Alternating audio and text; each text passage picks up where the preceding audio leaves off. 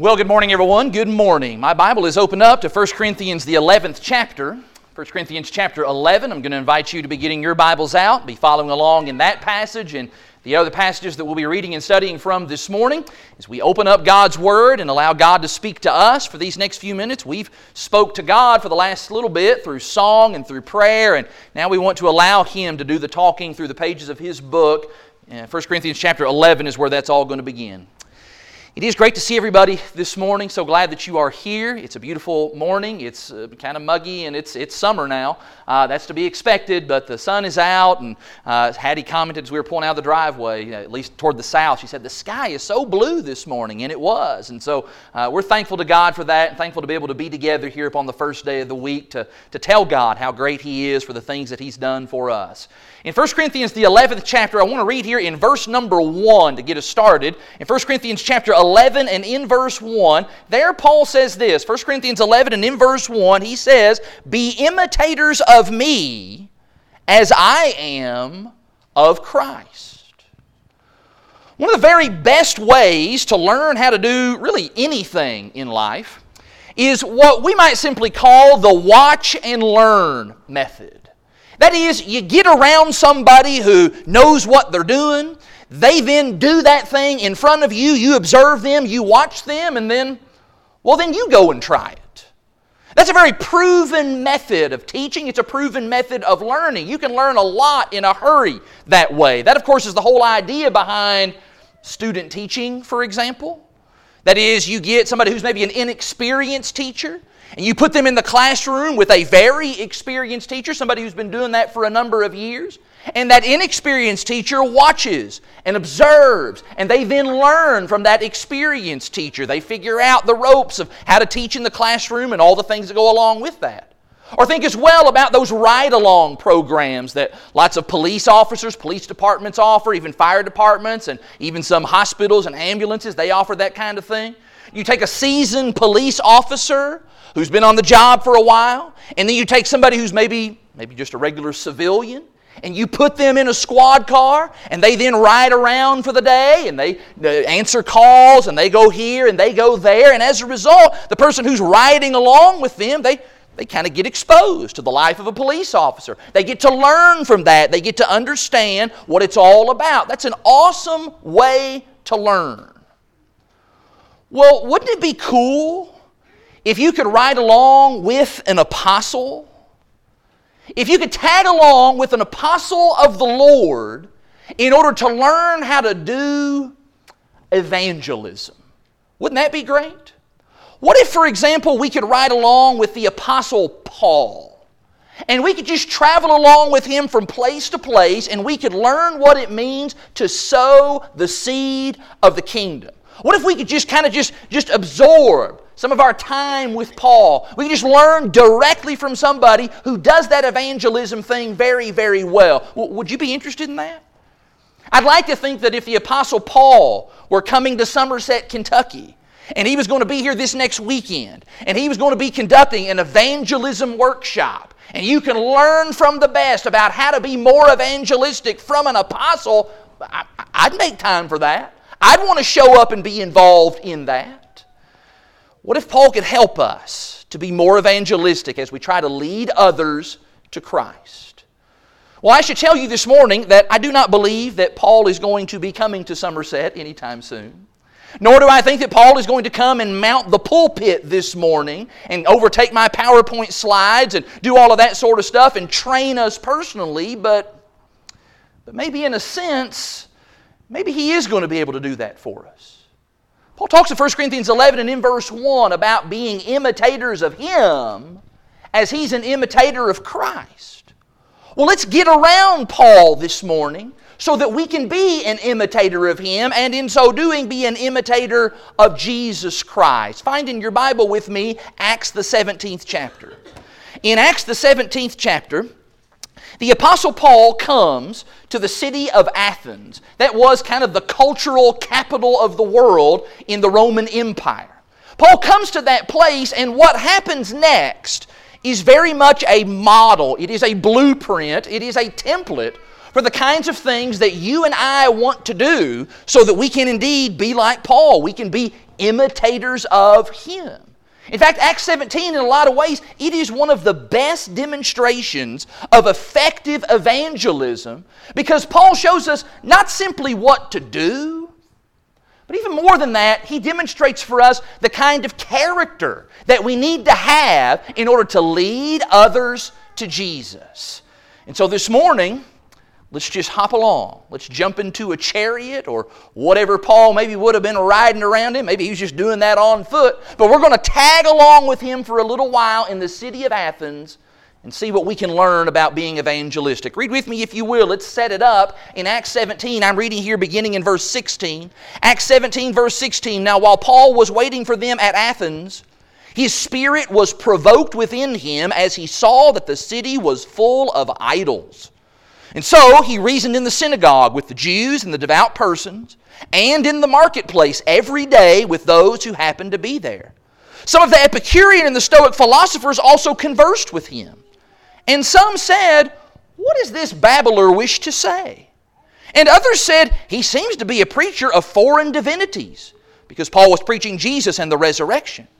And so they took him, and they brought him to the Areopagus, saying, "May we know what this new teaching is that you are presenting? For you bring some strange things to our ears, and we wish to know therefore what these things mean." What a moment. Here is a Jew, and he is in the center of one of the most Gentile cities in all of the known world at that time. And in the middle of what's going on in that pagan world, Paul is going to get the opportunity to talk to people about Christ. How in the world did that happen? Again, they invited him. How exactly was that possible?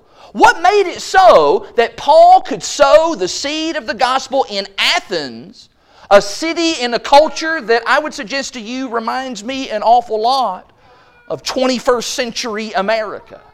How was Paul able to get an audience with non-Christians, and by the end of this chapter, some of those very people become Christians? Well, I believe that there are at least 4 things that we can learn from Paul's time in the city of Athens, 4 things that we can benefit and profit from, that we can just get some on-the-job training about if we'll watch, if we'll learn, if we'll soak all of that information in, so that we can be more and more like Paul, and in turn, we can be more and more like Christ. Are you ready for that? I'm ready to talk about that. Let's just begin that where it seems like where Paul had to begin all of that. And that begins by just talking a little bit about the importance of being courageous. I think the idea of courage is just oozing all from these verses in Acts chapter 17. Paul exhibits great courage throughout this entire episode. Let me see if maybe I could just kind of ratchet up the tension a little bit. Maybe you're sitting here thinking, well, I don't really see why courage is all that big of a deal here. Well, let me explain to you why Paul is having to exhibit great courage here.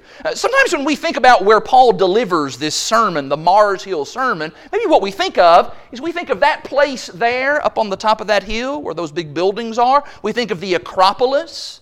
That's where if you visited Athens in the first century, where you would see the Parthenon, that big giant temple that was made and devoted to Athena, one of the goddesses of that time. In fact, you can travel down to Nashville, and there is a replica of that very building, the Parthenon there. Well, that's actually not where Paul would have presented this particular sermon.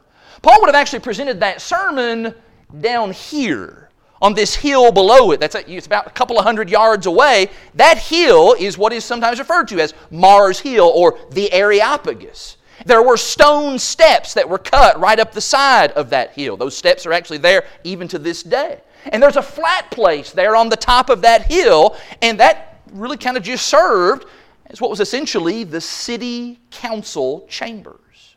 There were some stone benches, a couple of stone lecterns set up. The council, the Areopagus as it was known, that's where Paul is standing. In fact, if you'll notice the language in verse 22, in verse 22 it says that Paul was standing in the midst of the Areopagus. I think this is not so much a geographical location, because you don't really stand in the midst of a mountain. This is really describing a group of people. Paul is standing in the midst of this council, this gathering of individuals together. He's addressing what are essentially the town council, the important movers and shakers in Athens. He's talking to them about Jesus. Now you stop and think about that. What did it feel like for Paul to mount those steps and to then stand there in the midst of that group of people? Maybe a bunch of old white-headed or bald-headed men staring at him. They've all got their togas on or whatever you wore in Athens. And they're all just kind of quietly observing his mannerisms and the things that he's saying. What is Paul maybe thinking? What's going through his mind? Paul might be thinking, you know what, if this doesn't go well, these people might right here on the spot, they might just ban Christianity altogether. Here I've been talking about it down in the marketplace, in the agora, but you know what? They may not like me continuing to talk about this. They may decide to put a stop to that altogether. In fact, if they really don't like what they hear, they might chuck me in prison. They might even throw me to the lions. There could be a lot of bad things that could happen if the things that I say aren't presented well. Which means Paul could have done a number of things here. Paul could have just declined this invitation that he was extended. Paul could have said, you know, I appreciate the invitation, fellas. Appreciate getting to talk to you all. But, you know, I don't even think you'd really be interested in what I have to say, the teaching that I bring here. I'm just going to go ahead and leave town if that's okay. Paul could have said, hey, you know, your religion, my religion, it's kind of pretty much the same. You know, not a whole lot of differences there. You don't need to hear all of this. Paul could have done that. And so I think it would have been hard. I think it would have been very hard to come in the midst of that group of people and to talk to them about God. The God, the one true and living God, to talk about that to a group of people who believed in many gods. This polytheistic society that Athens was. That would have been especially hard to do that, considering that these are people who don't know anything about the Old Testament Scriptures. Maybe they have some passing idea, but they don't know the Scriptures. In fact, many of these people, many of these guys sitting here, probably don't even care about the Old Testament Scriptures. And yet, despite all of that, Paul gathers his courage and he says to these men, I'll accept your invitation. I'll gladly come and I'll share with you the good news. I'm suggesting to you this morning that this is exactly where it has to start for you and I in evangelism. You want to be like Paul? You want to be evangelistic? You want to try to lead others to Christ? We'll need to get our courage together. We'll have to be brave. We'll have to be bold for the Lord. All too often, I fear that we're just afraid. We're afraid to say anything. We're afraid to ever speak up and to stand out. We're afraid sometimes even to accept invitations like this one. We're afraid of what might happen whenever we tell somebody that we're a Christian, or we go to this particular church, or maybe when it gets to a point where we have to tell somebody that they are lost, that they're not a Christian. They're not going to like that. They're not going to receive that well. We are concerned that doing that kind of thing is going to end up straining friendships, that it'll end up making things really awkward. And so when it's all said and done, what we decide many times is, I'm just going to stay quiet. I'll just not say anything. Would you hold your place in Acts? Look with me in 2 Timothy. In 2 Timothy chapter 1, Paul writes to Timothy here, and notice what he says to him, his young brother, young preaching brother. In 2 Timothy chapter 1, this is verse 6. In 2 Timothy 1 and in verse 6, Paul says to him, for this reason I remind you to fan into flame the gift of God which is in you through the laying on of my hands. For God gave us a spirit not of fear, but of power and love and self-control. I wonder, is Paul saying something there to Timothy about fear? Because maybe Timothy had some fears. Maybe Timothy had some trouble with getting all the butterflies in his stomach to fly in perfect formation, and as a result, Timothy was a little bit nervous. Timothy was a little bit afraid, and it was preventing him from sometimes saying what needed to be said. I think sometimes what we're looking for is we're looking for those evangelistic opportunities that don't require any courage. You know what I'm talking about here? What we're looking for is we're looking for the next Cornelius. We're looking for somebody who already fears God, somebody who's already worshiping God, somebody who's very interested in doing what's right, somebody who's very sincere. We're looking for somebody where we can just kind of come along and just, say a couple of words from the Bible and that person's just going to fall right into the baptistry. They're just going to slip on a banana peel and fall right into the water and they're going to be baptized and we're going to get all the credit for it. That's what we're looking for, but I would tell you this morning, we're just probably not going to find that. I do believe that there are Corneliuses out there, but I don't think there's very many of them. I don't think that most of our interactions on a daily basis are going to be with the Corneliuses of this world. More often than not, our evangelistic opportunities are going to more closely resemble what we're looking at here in Acts the 17th chapter. And as a result, you and I are going to have to be determined to say, you know what, this might be difficult. This might be hard. My stomach may be knots and things going in a million different directions in there, but I'm going to get my courage together and I'm going to go say something for the Lord because somebody needs to say something. And I want you to see that as we turn back to Acts 17, that one of the keys to that is that God blesses that kind of courage. We see that in Paul's life. Did you notice that there? Look again at verse 17. In verse 17 of Acts 17, the text says that Paul reasoned in the synagogue with the Jews and the devout persons. So, all right, there's some courage. He's talking to an audience of people who at least are interested in God. People who do know something about the Old Testament Scriptures, but that still would have required some courage. Lots of Jews in New Testament times, they didn't accept the message of the Messiah, the message of Jesus as the Christ. And so that took some courage for Paul. But then after going to the synagogue, verse 17 continues on by saying, he then went to the marketplace every day, reasoning with the people who had to be there. I would suggest to you that would have took even more courage, because that's where all the philosophers and all the smarty pantses of the world, all of those sorts of folks, they would have been, and he would have been engaging them in that kind of religious dialogue. And so as a result of exercising some courage, part of verse 17, and then exercising even more courage, last part of verse 17, God then gives Paul the chance to exercise great courage when he stands here in the midst of the Areopagus. You want to be like Paul? Get your courage together. Start with just that little bit of courage like Paul did in Acts 17. And there's no telling the opportunities that God will grant if you'll be willing to step out on the limb and be bold for Jesus. Get your courage together. I would suggest to you, though, it's not just courage that Paul demonstrates and shows us in Acts 17. Let's keep reading a little bit. Look in verse 22.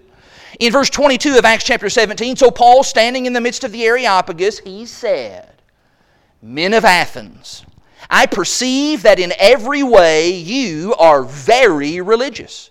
For as I passed along and observed the objects of your worship, I found also an altar with this inscription, To the unknown God. What therefore you worship as unknown, this I proclaim to you. Let's just start work right there for a moment. When we think of evangelism today, I fear that oftentimes what we picture in our minds is we picture some kind of a big debate, some kind of a big argument, some big religious fight with another person. Especially whenever I say the stuff about courage. Well, I need to get my courage together because we're going into a battle. We're going into a war, so I need all the courage that I can get. We're going to show this person how we're so right and they're so wrong, and man, it's just going to be a knockdown, drag-out fight. That's not how Paul approaches things in Athens. In verse 22, what Paul does is he starts by saying something about the religion of the Athenians. In fact, what Paul does is he actually pays them a compliment. He actually commends them for the things that they are doing right. Paul says, you folks, you are very religious. Now, he's not endorsing their religion, but he is impressed with the fact that they have some sense for the divine. He's talking to a bunch of pagan people here. He's talking to idol worshippers here. And what Paul says is he actually says some nice things. He says, hey, I've seen all of your objects of worship here in town. I've been here for a little bit, and yeah, you're very, very religious. In fact, one of your idols, one of your statues, it really caught my attention. I really am interested in that. In fact, I'd like to talk to you about that. I think this is a very different approach to evangelism than what we oftentimes are led to believe today. I fear that if this had been me, I fear that I would have said the wrong things. I fear I would have just slipped right there into Athens and I would have started by saying, "You bunch of dumb pagans, falling down and worshiping, statues made out of stone or wood or brick or some other kind of earthly material. I mean, that's just really, really stupid." I'm afraid I would have said that. Or maybe what I would have began by saying, as I normally do, "Good evening, everybody, good evening. If you would open up your Bibles to Isaiah 53, I'm going to talk to you about Jesus." "Oh, you don't have a Bible." "Well, I don't know what I'm going to be able to do for you since you don't have a Bible to follow along." Maybe I would have just blasted them just right out of the gate. "Everybody here is just going to burn in hell for all of eternity if you don't listen to what I'm saying right now, if you don't respond to Jesus before the time I'm done talking." I'm afraid that's the way that I would have approached that. But not Paul. Paul doesn't start there. Paul begins by trying to make a connection with these people.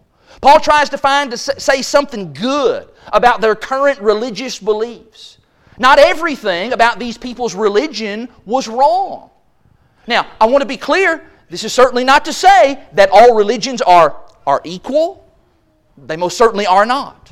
And this is not to say that you can be saved in any religion that you choose. You cannot. All religions are not equal. There is no other name under heaven given among men by which we must be saved except the name of Jesus. And there's nothing like pure, simple, New Testament Christianity, and we need to help people to understand that.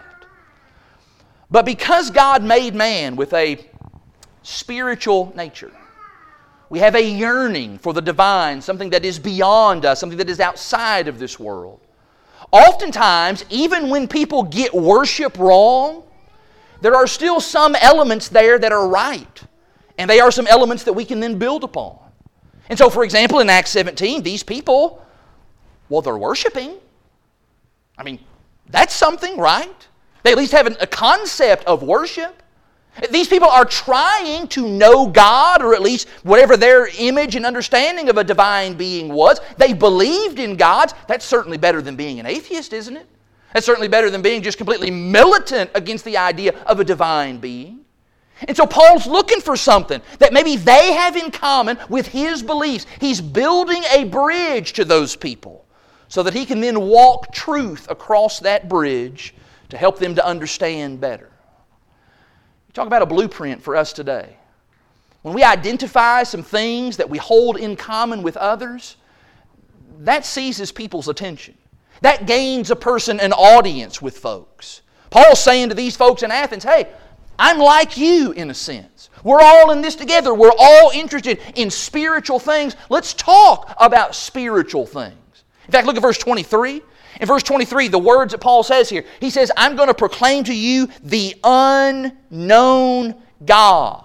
Just look at how that just would hook the interest of these Athenians. His whole presentation now is going to have this audience in the palm of his hand. He's not up here talking to them about something that they've never even heard before, like Jesus, who he will allude to at the end of this sermon. He's not talking to them from the Old Testament, passages in Scriptures that they would have had no familiarity with at all.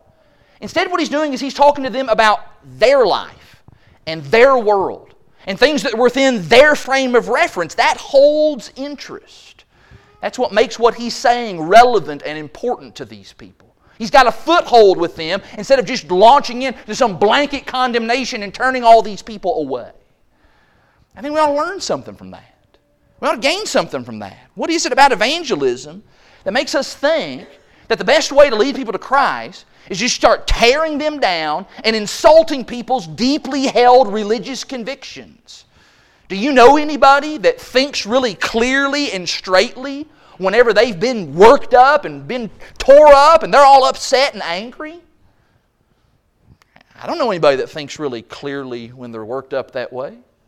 Whatever somebody believes, whether that's Catholicism or Buddhism or Islam or some other thing in the denominational world, it doesn't matter. We're not going to gain an audience with anybody when we treat people's beliefs like they're just silly and ignorant and foolish.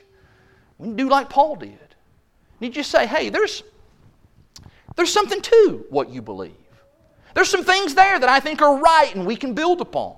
And I'm going to go looking for that thing, whatever it is, with the person that I'm talking to, buried maybe underneath all kinds of layers upon layers of wrong. I'm going to find those commonalities and then build upon them. You believe in God?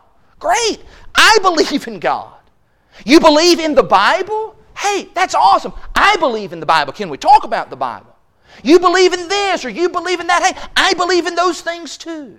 Let's work together. In fact, lots of passages in the Bible talk about that attitude. Would you grab a couple with me? Look in 1 Peter chapter 3. In 1 Peter chapter 3, notice what Peter says in verse 15. In 1 Peter chapter 3, and in verse 15, this ought to be a semi-famous verse for those of us here at Lakeside. It's out on the sign. In 1 Peter 3 and verse 15, but in your hearts honor Christ the Lord as holy, always being prepared to make a defense to anyone who asks you for a reason for the hope that is in you. Notice this now. Yet do it with gentleness and respect. Let me add to that what Paul says to Timothy in 2 Timothy chapter 2. In 2 Timothy chapter 2 in verses 24 and 25, Paul says that the Lord's servant must not be quarrelsome, but kind to everyone, able to teach, patiently enduring evil, correcting his opponents with gentleness. God may perhaps grant them repentance, leading to a knowledge of the truth. I'm certainly not suggesting to you this morning that there is never a time for formal religious debate. I think there is a place for that. And I'm certainly not saying that we should not press the truth and press it vigorously. We should. But I also think that the South Central Kentucky translation of 2 Timothy 2:24 says, don't fuss with people. That's what the Bible's saying. And do you know the difference between fussing with folks and trying to gently teach someone the gospel of Christ? There's a big difference in those two things. And if we don't know the difference in those two things, we need to watch Paul in Acts 17, and we need to learn from Paul. Paul began by building some common ground and treating people with dignity and kindness as he said some things about their religion that then opened up the door for him to say even more, which is exactly what happens next in our text as you turn back to Acts chapter 17. That's where the sermon goes, because what Paul does next is he just starts right where people are, and he starts with what those folks are already interested in. Paul says something about that unknown God. Well, let me tell you about that unknown God in verse 23. Now verse 24, the God who made the world and everything in it, being Lord of heaven and earth, He does not live in temples made by man, nor is He served by human hands as though He needed anything, since He Himself gives to all mankind life and breath and everything. And He made from one man every nation of mankind to live on all the face of the earth, having determined the allotted periods and the boundaries of their dwelling place, that they should seek God in the hope that they might feel their way toward Him and find Him. Yet He's actually not far from each one of us. For, verse 28, in Him we live and move and have our being, as even some of your own poets have said, for we are indeed His offspring. Being then God's offspring, we ought not to think that the divine being is like gold or silver or stone or any image formed by the art and imagination of man. That's just a great sermon. It's a simple sermon. Paul's words just work right there where those people are, talking about the things that they can relate to and the things that they're interested in. You know, I saw an ad the other day, or a little while back. It was for a workbook that you could use when studying with folks about the Bible. And the ad said something along the lines of, do you want to share the gospel but you can't answer people's tough questions? Well, this is an easy-to-use workbook that will answer people's questions who are seeking Jesus. I thought, well, man, that sounds pretty good. Kind of just compile all the questions folks think of, just kind of work with somebody through that. Then I got down to reading in the fine print, and it said 38 individual studies. 38 studies, 38 lessons. Wow. Imagine going up to somebody, hey, I don't know if you're interested in Jesus or not, but would you be willing to give me, I don't know, the rest of your life to study these 38 lessons with you? That's an awful lot to ask of somebody. Something about that seems kind of problematic in our world. Well, what we need to do is we need to try to take some small steps to build a bridge into folks' lives instead of just trying to make folks into some kind of Bible scholar. I think it's important for us to see here in Acts chapter 17 that Paul does not say, all right, everybody, let's start by learning the books of the Bible. That's not how Paul starts. Paul does not start by saying, hey fellas, I've got 38 lessons for you. Let's begin there. No. Instead, Paul starts by talking about what they're interested in. Finding out who God is. Worshiping God. He helps them with the very most relevant issues to them in that moment in their lives, which is what they need to know. They need to know about the God who created everything. And so Paul just works with that. He just stays with that. He doesn't. Maybe one of the most impressive things here is how Paul doesn't get off topic. Doesn't start chasing a bunch of rabbits about, well, let me talk to you about instrumental music. Or let me talk to you about women preachers. That's not what Paul does here. He keeps things tightly focused here. He talks, verse 24, about the God who made the world. How He's not served by human hands, verse 25. How you cannot find Him in temples because He is greater than that. Verse 26, how this God, He made from every nation, all of mankind. And if God made everyone and everything, then how can we imagine that we're going to build some kind of a thing, some kind of an object that's going to be able to contain God? He's bigger than that. And so what we need to do is we need to seek after Him. And why, verse 27? Because He's actually not far from us. He's actually very close. In fact, look at the quotation that Paul uses in verse 28. In your Bible, that might be kind of set off. It's kind of indented in my Bible, and it's put in quotation, so let us know that this is a little bit different here. The quotation there in verse 28, that we are indeed His offspring, that is not a quotation from the Old Testament. Paul's very adept at quoting from the Old Testament Scriptures, but that's not what this is. This is actually a quote from one of their very own poets, a secular poet. In fact, the second quote is a quotation from a hymn, of the hymn to Zeus. And Paul takes a line from that hymn and he kind of turns it and uses it to talk about the God of heaven. But Paul is working right where these people are. And so verse 29, being then God's offspring, we ought not to think that the divine being is like gold or silver or stone. That would have been some really strong words to have to say in Athens, where idols are literally everywhere. The city is just filled with them. But it is the logical conclusion to the things that Paul has been piecing together. That, hey, this is what I know that you know already. And here's some things that I know that you're interested in. Now let's just maybe just kind of take that a couple of another logical steps and let's see if we can grow in our understanding about the Lord. I'm impressed with that. I'm impressed with the way that Paul stays on topic. The sermon doesn't wander around everywhere. He does not try to entertain every doctrine that needs to be understood. Paul doesn't veer off on some kind of mini sermon over here or go off on a tangent about that. And notice as well how Paul doesn't get all technical about things. Paul doesn't say, offspring. Here's what you guys mean it in the Greek, but let me talk to you about what that word means in the Hebrew. Paul doesn't do that. Paul doesn't do that. Paul just talks about God. How God is the creator. How that's connected. That's powerful. That's relevant. It's interesting. It starts where people are, and it keeps things tightly focused there. If we're being honest, I think sometimes when we have evangelistic conversations with people, that's very hard for us. Because instead of starting where people are, just jumping right in exactly where they are at that point in their life, their circumstances and their understanding, what we want to do is we want to come to them and we want to give them our presentation, our prepackaged understanding of the Word of God and God's plan of salvation, and we want to tell them the way that we want to tell them the gospel. And what we want them to do is we want them to just kind of just be quiet and open up their brain hole and let us just fill their brain with all this stuff that we've already come to understand. And as a result, sometimes it's hard for us to stay as focused as Paul was. And that's because we do like to chase after those theological rabbits. People start asking questions and we start zigging over here and zagging over there. And the end result of all of that is, we talked about a lot of religious stuff, but we didn't really accomplish a whole lot. Nothing really even happened in all of that. In fact, sometimes we chase those rabbits because we're uncomfortable with having to get to the point that we're really going to have to get to, and that is to talk to these people about the fact that they are lost, that they are outside of Christ, that the church that they are a part of has no place in New Testament Christianity, and so we're trying to avoid that at all costs. And as a result, we never really talk with them about the most important things of all.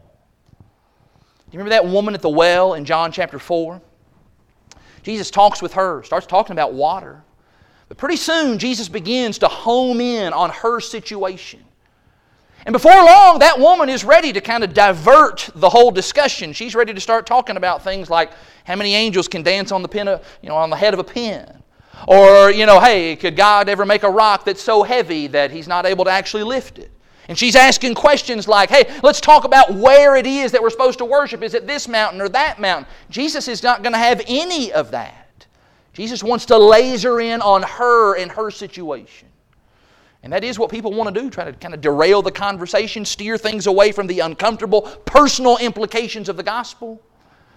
What Jesus shows us, what Paul shows us, is we need to keep it tightly focused.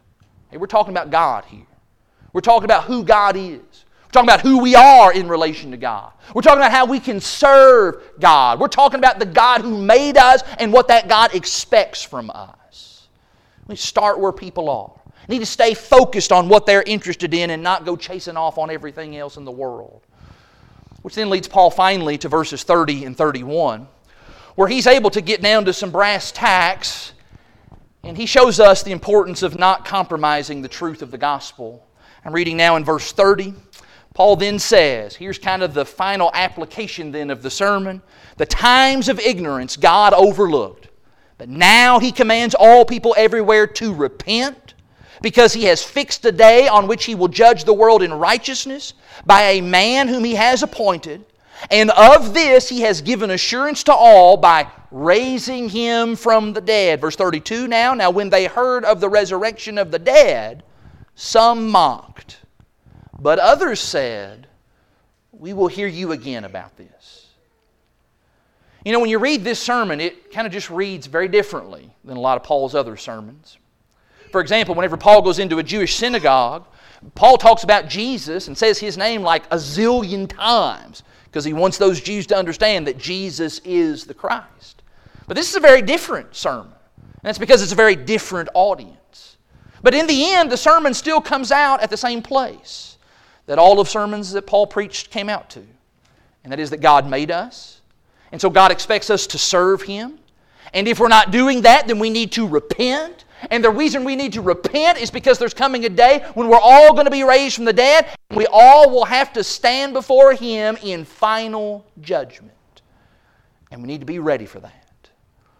Paul knew that some would appreciate that truth. But Paul also knew that others would not appreciate that truth. But it really didn't make any difference at the end of the day because Paul's job remained exactly the same. And that is, teach people the uncompromised truth. And the fact is, that's yours and I, that's our job even today. Doesn't matter whether people accept it. Doesn't matter whether people reject it. Our job is exactly the same. To present to people the plain, unadulterated truth of Scripture. And why is that so important? Well, because as Jesus Himself said in John 8, verse 32, that it is the truth that will set you free. When we're in evangelistic conversations, when we have opportunities to talk to people about the Lord, at some point, I'm not saying we need to do it at the jumping off point, but at some point, we're going to have to look that person in the eye. And we're going to have to point to the text of Scripture and we're going to have to say, this is you. This is talking about what you need to do. This is identifying some things that are amiss in your life. You need to take this truth and you need to implement it into your life. You need to change how you are doing business with the Lord. And in that moment, yes, our mouth is going to get dry and there's going to be butterflies trying to flutter all around inside of our stomach. And in that moment, it'll become very easy for us to rationalize and decide, well, I'll just kind of shave back a little bit. Kind of cut some corners with the presentation of that truth. Just water it down, dilute it down a little bit. And when we are thinking in those terms, what we need to do is we need to remember Paul standing on Mars Hill in the midst of that Areopagus. And we need to remember how Paul in that moment got great courage gathered together and said, you guys need to repent because Judgment Day is coming. And I want to remind you that not compromising the gospel, that does not mean we're going to blast people. That doesn't mean we're just going to start tearing into folks, being rude to people, start just condemning folks to hell. No, we've already seen Paul didn't do that. Paul instead made every effort to try to connect with people and to not intentionally make them mad. Paul did make people mad from time to time, but I don't think he ever did that intentionally. And I want you to notice that the people who rejected the gospel there in verse 32, they weren't rejecting it because Paul had some kind of arrogant and ugly personality. No. They are rejecting the truth. Paul presented the truth to them in a kind and courteous way, and if they rejected it, that was going to be on them. In fact, whenever the truth is presented in that kind of uncompromising but caring way, notice what else can happen. Verse 33, finish the text. So Paul went out from their midst, but some men joined him and believed, among whom also were Dionysius the Areopagite and a woman named Damaris and others with them. There's always the temptation to water down the gospel, to tell people that, oh, there's a wonderful place called heaven, but never say anything about hell. To speak wonderfully and glowingly of the love of God, but to never say anything about the wrath and severity of God. To tell folks about how God wants you to be happy, yet never clue folks into the fact that true happiness only comes by being obedient to Him. None of that's going to help folks get to heaven. None of that's going to help folks be prepared for the judgment that verse 31 talks about. Repentance, judgment. Ultimately, that's what evangelism all comes down to. And that's exactly what Paul's modeling for us here. If we're simply destined to just become dust and nothing more, then in reality it doesn't matter how you live. But if there is more to our existence than that, then we do need to prepare, and we need to encourage other folks to prepare for what comes next. And that's what Paul shows us in Acts the 17th chapter. And that's what you and I need to do if we're going to share the gospel with the people that we love. And so I'll say once again this morning, no, Paul's not scheduled to come to Somerset anytime soon, to my knowledge. And it's probably not as impressive for us to read through Acts the 17th chapter as we have than it would be if we could actually be physically present right next to Paul, riding along with him, tagging along with him. That would be really cool, but this is what we have. And so in Paul's desire for us to imitate him, what he has done is he has left for us a powerful blueprint that we can model our lives after, so that we can indeed reach lost souls.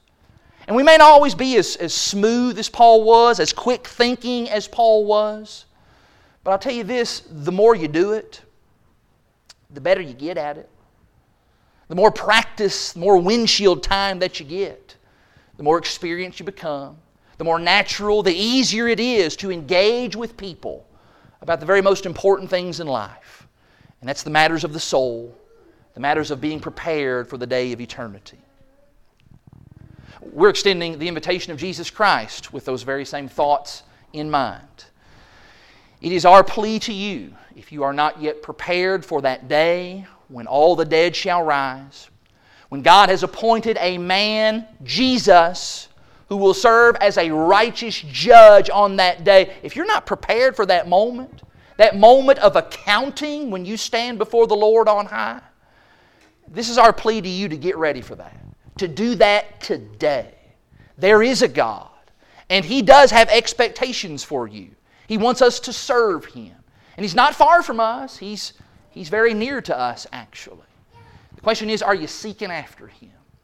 If this morning, if you do believe that Jesus Christ is the Son of God, if you're willing to confess that with your lips, if you're willing to then act upon that by repenting, turning away from sin and turning to the Lord, making a change of mind that leads to a change of life, if you'll then be buried with Christ in the waters of baptism, then today you can come up out of that water something brand new, a Christian, somebody who's ready for that eternity in heaven. If you are a child of God but you've not been living right, then brother or sister, this invitation, it goes for you as well. It's about being prepared for the moment when we see Jesus face to face. If you're not ready for that, you need to repent. You need to come back to the Lord. Let us pray with you. Let us encourage you so that all of us can indeed be ready for that great and final day. Whatever your need may be this morning, you simply need to come to the front, make that known. We're ready to help you. Do something about it right now while we stand and while we sing.